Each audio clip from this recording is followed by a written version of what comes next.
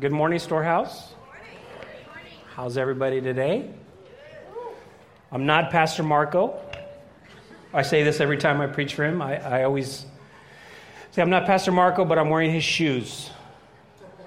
I always do that. I always wear my Chucks in honor of Pastor Marco. My name is Ruben, and I know quite a few of you. I see some new faces out there. Pastor Marco is going to be out for a couple of weeks, so I am preaching in his absence, and I'm very excited about that. I was the children's pastor of Logos Community, Logos Kids, for about 4 years. So I come back, and the kids are like adults, taller than me, shaving, he's super tall, they're whoa. Anyway, so it's always good to be back here, and I'm excited that I'm always excited to come to this building. I'm a McAllen kid through and through, and this building here, my mom used to drop me off to study. She would bring me here to study, and we'd just mess around.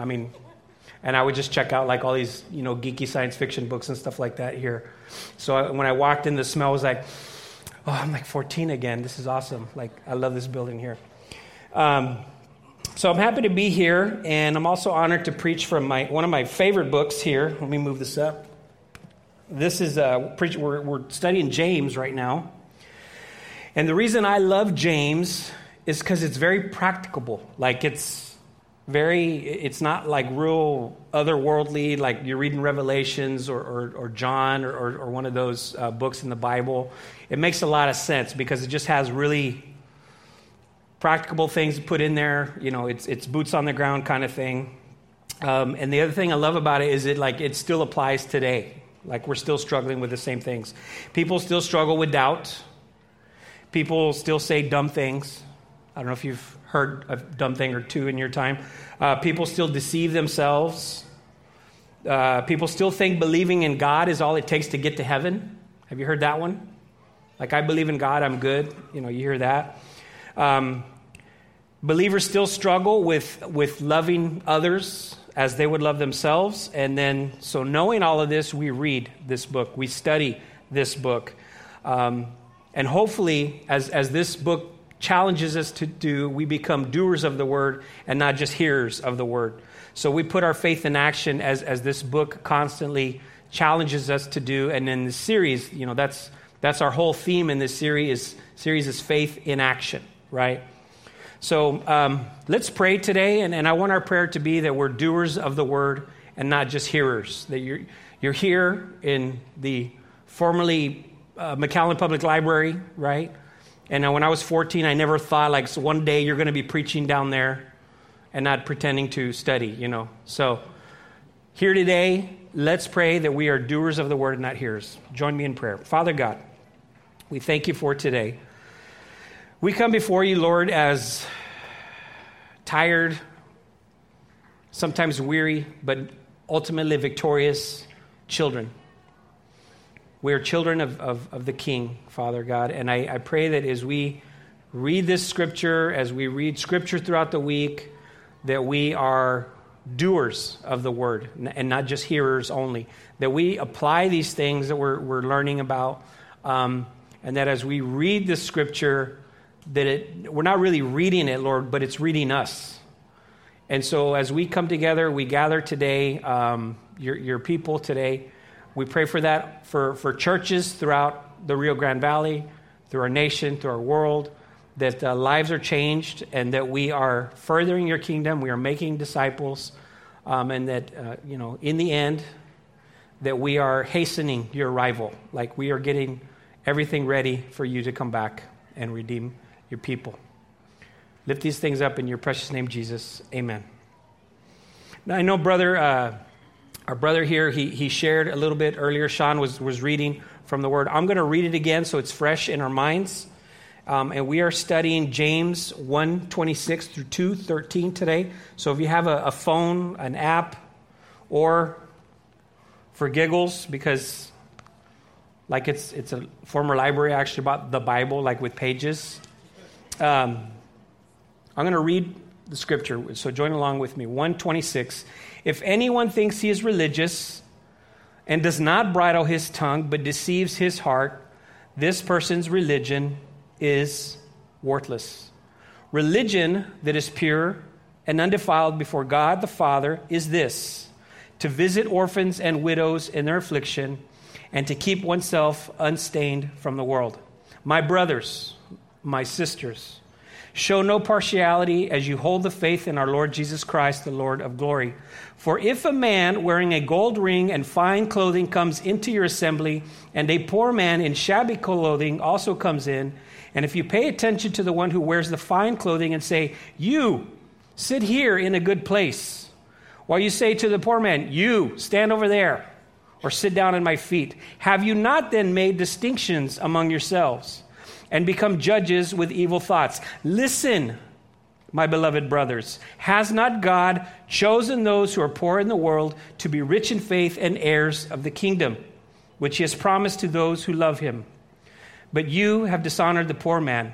Are not the rich the ones who oppress you and the ones who drag you into court? Are they not the ones who blaspheme the honorable name by which you were called?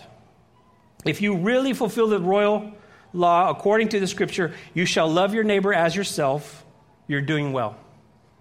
But if you show partiality, you are committing sin and are convicted by the law as transgressors. For whoever keeps the law but fails in one point has become accountable for all of it. For he who said, "Do not commit adultery," also said, "Do not murder." If you do not commit adultery but do murder, you have become a transgressor of the law. So speak and so act as those who are to be judged under the law of liberty. For judgment is without mercy to one who has shown no mercy. Mercy triumphs over judgment. May God bless the reading of his word. If anyone thinks he's religious and does not bridle his tongue, but deceives his heart, that person's religion is worthless. The first test of pure religion is controlling what you say. James here in this section of Scripture uses the image, the metaphor of a bridle, your tongue being a bridle. So if you don't know what a bridle is what controls a horse. It's like a bit put into the mouth of a horse to turn the horse one way or another. And without that control, a horse is going to do what it wants. It'll go wherever it wants to go, or it won't go anywhere at all. It'll just sit there, stay there. And the point here that he's making is that your tongue and the words you say will take you in certain directions if you don't control it. So there's essentially, anytime you speak, there's two paths, and it's tone, it's the actual words that you use. Anytime anything comes out of your mouth, you need to know this. You can either build up someone or you can tear them down. And the thing about the words that we speak is once they're out there, can we take them back, church? They're out. Like you can't take it back. You can say, "Hey, please forgive me. I'm sorry for my tone," but it's out there, right? So you really cannot take those words back once they've been put out there. And we see this later on in chapter 3, James, same book. He says, "From the same mouth come blessing and cursing. My brothers, these things ought not to be so." And I love this because this echoes the words of Jesus. And Jesus in Luke 6:45, Jesus says, "The good person out of the good treasure of his heart produces good. And the evil person out of his evil treasure produces evil. For out of the abundance of the heart his mouth speaks." So what does that mean? Simply put, it means, it's asking you a question, essentially. It says, do you build up others by speaking to them of God's glory? Are you having gospel conversations by telling others what he's done in your life, in the lives of those around you? Do you speak the truth in love when you have to exhort someone? When someone is needing correction, do you do it in love, or do you put on your judgy pants and you talk to them a certain way? Because ultimately, when you tear someone up behind their back or in front of their back, what you're doing is, if you're not doing this in love and you're just, putting out venom to someone, you're tearing them down. And the thing you need to understand about this, I've been very convicted about this. The thing you need to understand is that when you tear someone down, you are tearing down God's image bearer. Think about that for a second. So if I sit there and I gossip and I talk real negatively about somebody, it's not just the person that I'm ripping up. I'm ripping up God's image bearer. Whether or not that person is a brother or a sister in Christ, what we need to understand is that they bear God's image. They were made in his image. So ultimately, we're cursing God himself when we do that. Or, to put it in a context you may or may not have experienced, do you gossip pray? You ever heard the gossip prayer? Anybody know what I'm talking about here? Oh, Lord, I just want to lift up Reuben. He's gained a lot of weight recently, Lord, and he's let himself go. And I know he posts on Facebook that he's checking in to work out, but we don't see any fruit of that at all in his life. He's Instagramming he ate tacos, and they just don't seem to line up. So we just lift him up to you, Lord, in a group, right? Like saying this with other people, right? That's an extreme example, right? Or not. I don't know. Maybe you're experiencing this. But I've heard variations of this where they're just kind of throwing things out there to talk about someone, but it's through the guise of prayer. So what I'm going to say to you now is that when you need to pray for someone, pray that the Holy Spirit gives you discernment on how to pray for that person, honoring them but still praying for them, right? Another question for you, what does that mean, that whole bridle thing? Does it mean that if you don't bridle your tongue, you're deceiving your heart? Because simply put, if you can't control what you're saying, you can't control your words, it's a symptom of a larger issue. It means your heart isn't right. Because remember the words of Jesus, out of the abundance of the what? Heart, the mouth speaks. So what you say and how you say it, it's really a symptom of what's going on in your heart. So that's why it's like the first test of your religion. And I'm going to break down that term religion here in a minute. Just wait for it. What you say displays what's in your heart. And like I said earlier, what you say, you can't take it back. As much as you would like to, you can't do it. Verse 27. Religion that is pure and undefiled before God the Father is this: to visit orphans and widows in their affliction and to keep oneself unstained from the world. The second test of pure religion, and I'm emphasizing that word, pure religion, is faith in action. And in our church today, in our modern, relatively young church here, we don't like that word religion. Some time ago, at Logos Community in McAllen, we actually had these rubber bracelets. And you all remember what those rubber bracelets said? What did they say? Religion kills, right? Oh, that was a good conversation starter. What do you mean? Religion? It kills? What is that? I got kind of ruffled some feathers wearing that, but it was a good conversation starter. And religion, that whole word may bring up painful memories for you. It may make you think about people clinging to ritual over actual faith, actual substance. And we use that term, she or he is religious.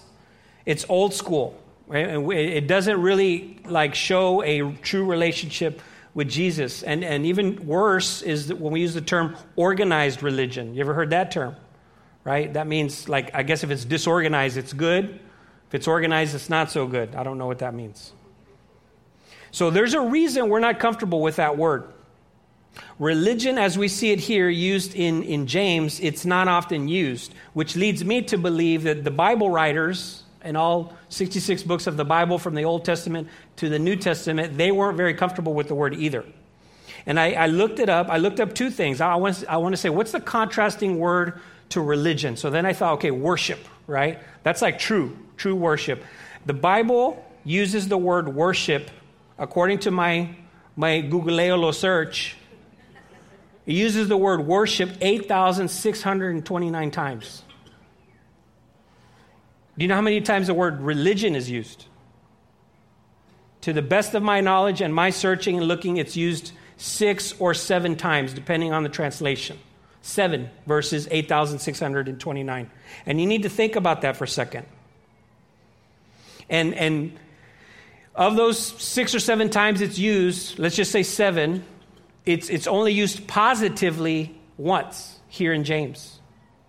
Okay? So everywhere else, there's a negative connotation with that word religion. And here we see the word religion, and it's used positively because what is the word that comes before it? Pure. Everybody say pure. Pure comes before the word religion. So it's not just religion by itself.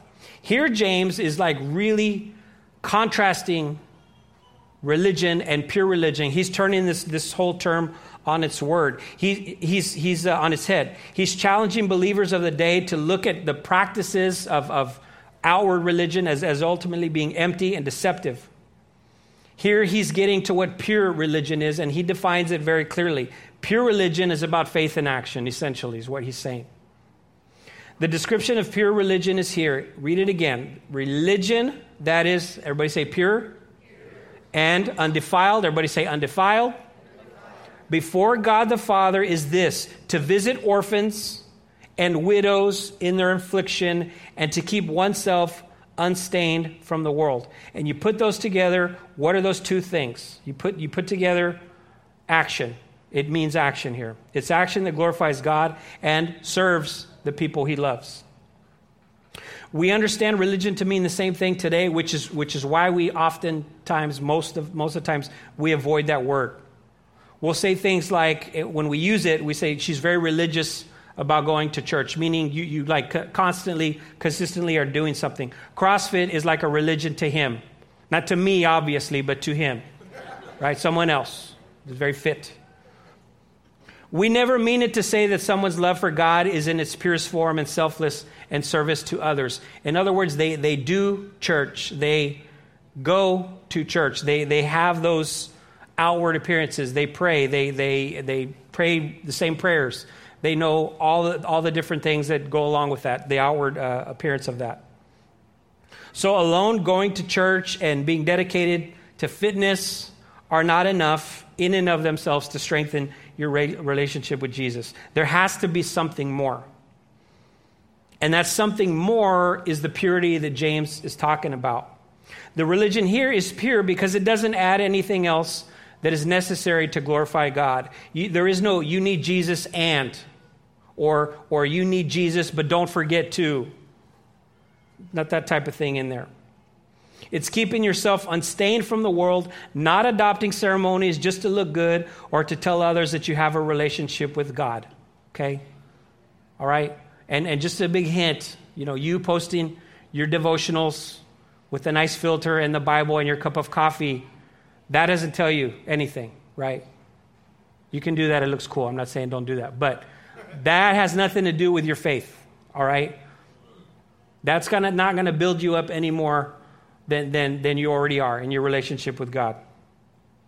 And my question in the study, too, is like, why does he refer to widows and orphans? He could have picked any category of souls needing to be saved, souls that were needing to be served. He could have picked anyone.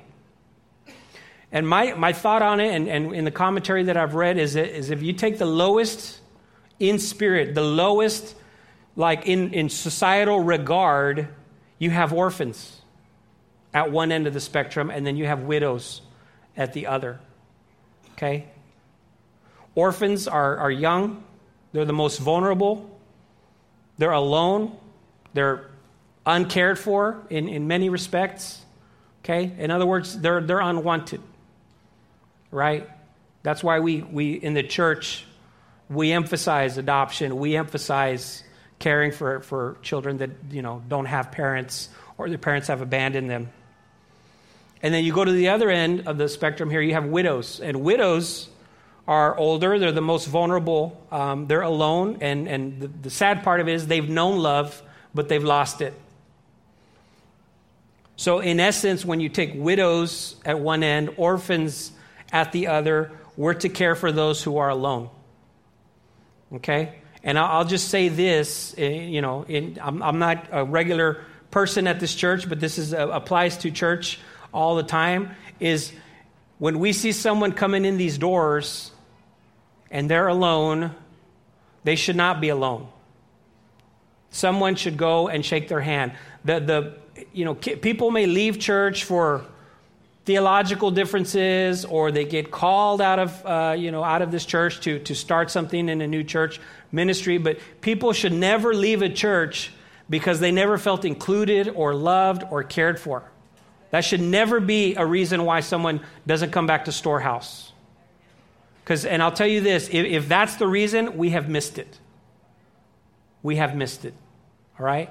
So introverts, I'm going to challenge you right now. You see someone alone and no one is like talking to them, or they're getting coffee and they look like they want to talk to somebody, get out of your little bubble. Get uncomfortable. Like,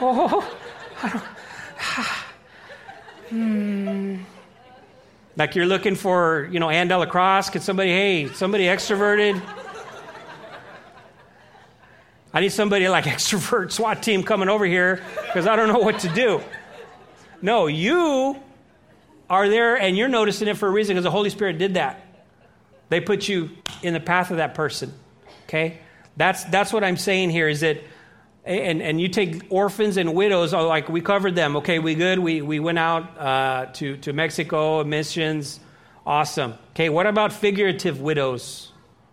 Single moms whose husbands have abandoned them. What about figurative orphans that only have one parent or an absent parent?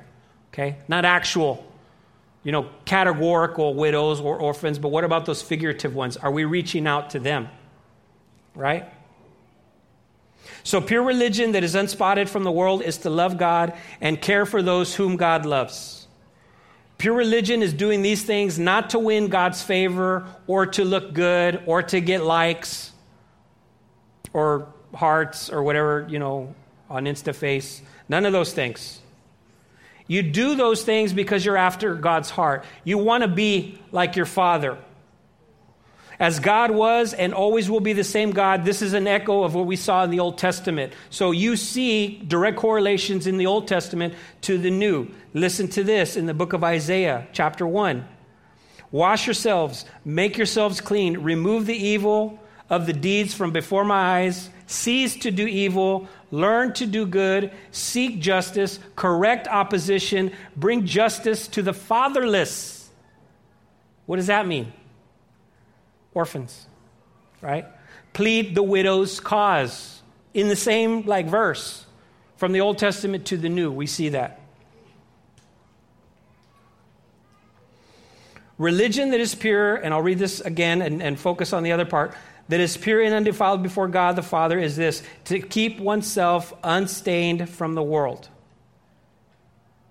The third test of pure religion is keeping yourself unspotted from the world. So we can do all these things and still not have a true relationship with Jesus. Do you know that?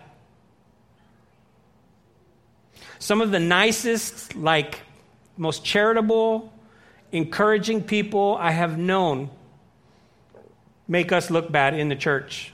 And those people don't know Jesus from Jethro. They have no relationship with Jesus at all. They give to the poor. They're the ones that adopt. We saw this a lot. We lived up in the Northwest. A lot of good people, and I put that in quotes, good people, outshining us, recycling, doing all kinds of good things, right? Caring for the environment, right? All these good things. So you can do all those things, and you can still be lost. I'll just say that. And in the world, those are the folks that are the hardest to talk to Jesus about because they're good and they're better than you in many respects, right? So in their mind, I don't sin, I'm a good person, I do all these things. But again, without Jesus, you're lost. I don't care how good you are, you will never be good enough. The mark of true religion here, pure religion, I should say, is being redeemed by Jesus. And we who are believers are to live in the world as ambassadors of God's kingdom. Did you know you're an ambassador? When you walk up and they may or may not know you're a believer and you meet someone new, if you're a believer, you are a representative of the kingdom. So you're like the UN of Christianity, the representative. So what you say, what you do represents Jesus in every interaction, and people are watching. They're paying attention. I don't want to stress you out. Like, oh, wait a second. Especially if you're driving and you have a little fish or something on your car, and then you're echando things out the window, maldiciones, all these things, saying things or swerving or, doing Christian road rage, not keeping your fingers in the fist. You, Mr. Man, or I don't know. So you represent Jesus. You need to know that. Our ways are to be different. We're to talk differently. We're to live our lives in victory and on mission to share the gospel, the love of Christ, and to make disciples of all nations. And though we live in the world, we're citizens of the kingdom of God. You're not a citizen of this world. You're a citizen of the kingdom. That's why I say you're like an ambassador, right? Okay? And this is like our church is like our embassy. Wherever we're at, it's like our embassy. That's how I visualize it. You're set apart. In the word it says, they're not of the world, just as I am not of the world, Jesus says. And you're set apart not because you need to look good or because you're better than others. You're set apart because you've been redeemed. Amen. We have been saved. Being unstained from the world means you have been drawn out of the world because you now belong to a different king, the Lord Jesus, and you act accordingly. You walk accordingly. Now listen to this quote I read from an old-timey preacher from the 70s, Pastor Jack Hyles. He says this. He says, now listen carefully. Everyone listen. And I'm not going to do like a southern accent, so don't even worry about that. Religion will send more people to hell than liquor. More people will be in hell because they were religious than of any single reason in the world. May I say, by way of introducing my message, religion and Christ are in opposition to each other. Religion says man must do something to get to heaven, join something to get to heaven, have something done to him to get to heaven. Christ says, I am the way, the truth, and the life. No man comes unto the Father but by me. So religion is one thing. Pure religion, as we see defined here, is an outpouring of what's already in you to do what? To serve the lost, to serve widows, to serve orphans, to control our tongues, and to ultimately glorify God in the process. As long as you have this feeling of being religious, you feel good about yourselves. I see posts all the time. Just got out of church, feeling great. And then I read what was going on Friday night. Woo, ripping it up. Having a good old time, And then Sunday morning, got out of church feeling, and there's that little emoji, blessed, Right? Come on, guys. Really. It's if it's going to just make you feel good and you come out of here and you feel inspired, we have missed it.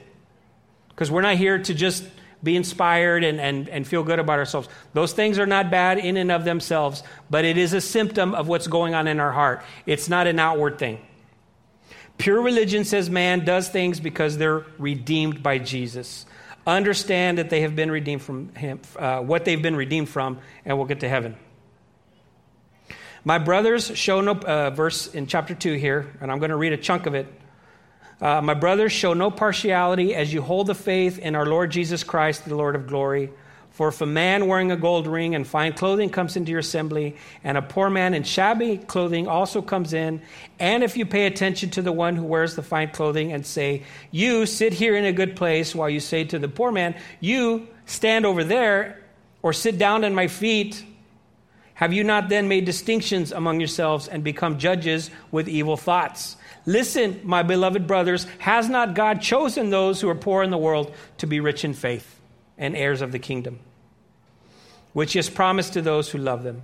But you have dishonored the poor man. Are not the rich the ones who oppress you and the ones who drag you into court? Are they not the ones who blaspheme the honorable name by which you were called?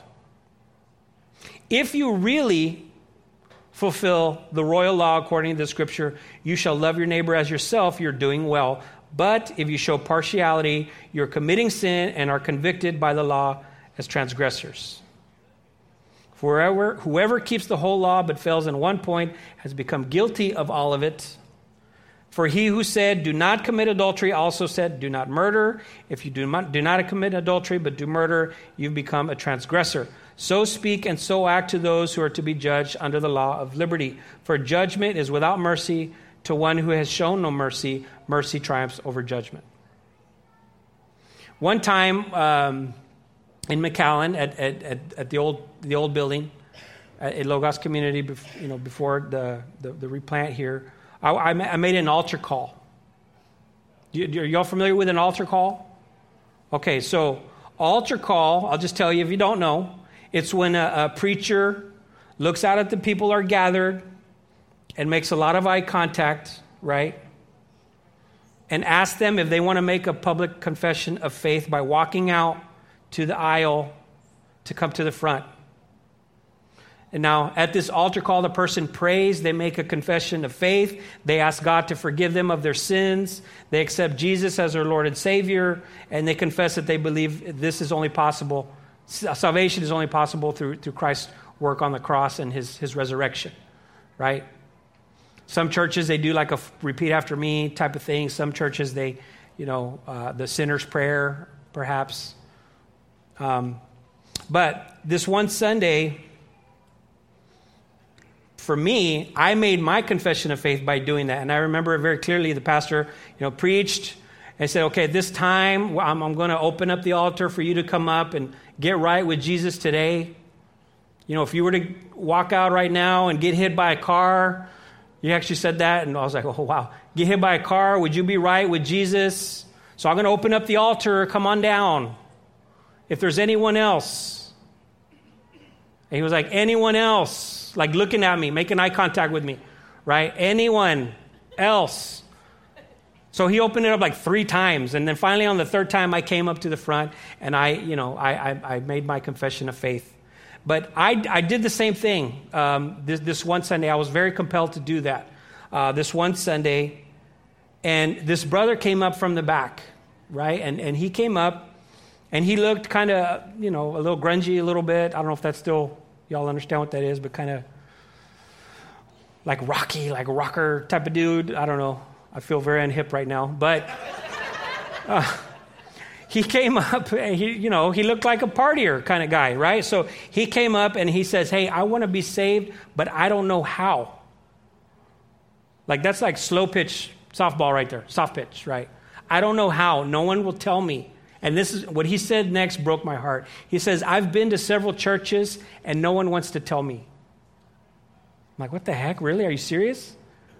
I said, yeah, like I've been to several churches. And then he went on to tell me that he went to a church here in this city in McAllen on a Wednesday night service, went to church in McAllen, and the guy at the door told him, and this is I'm telling you the truth when I tell you this, the guy at the door told him that in order for him to come into the service, he needed to have a suit and tie. No joke. Today, 2015 or whenever it was, in this modern era, the guy told him, we have a dress code here. We like to honor the Lord with how we dress. And essentially was told, you can't come in because you don't meet the dress code. I'm not making that up. This happened here, like I said. And did that, like, I don't even want to call that a greeter. Let's say church bouncer, right? The little rope, okay. Okay, you're good, right? Church bouncer, letting in the ladies too, because they were dressed nice, I guess. I don't know. But this church bouncer, did he show partiality? Yes? So I'm asking you, did he show partiality? Right. The guy wasn't dressed up in a suit and tie and all that. He looked like he looked when I saw him. Right? So you think God cares about what you're wearing when he saves you? Or does that sound come as you are? Like, there's truth in that. Come as you are. God doesn't look at those things. What does he look at? God looks at the heart. At what you're wearing and how much money you have, they have no bearing on God whatsoever. God is timeless. God is eternal. He's always the same. So in this section here, we see James take a turn because all the things that we've read about, he's kind of laid it out in a framework, and we see an actual scenario happening. An assembly of believers and one man being told, hey, sit in the best seat in the house. Another person basically sit on the floor. And what I want to tell you is if we do that in some form or fashion ourselves, it's not being impolite. It's not just being rude. It is sin. Did everyone hear me on that?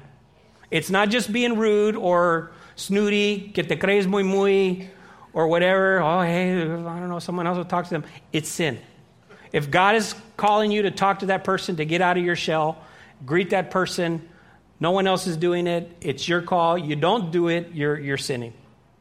The sin of showing partiality or favoritism, it's lumped into the same category as what? We see adultery, we see murder.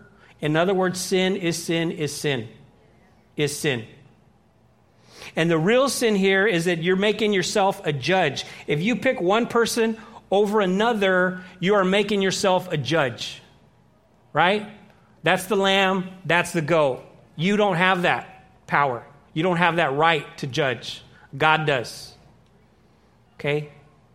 And it's very popular. I see shirts and tattoos. Only God can judge me. Have you seen that? Right? Yes, he will. I won't, but he will.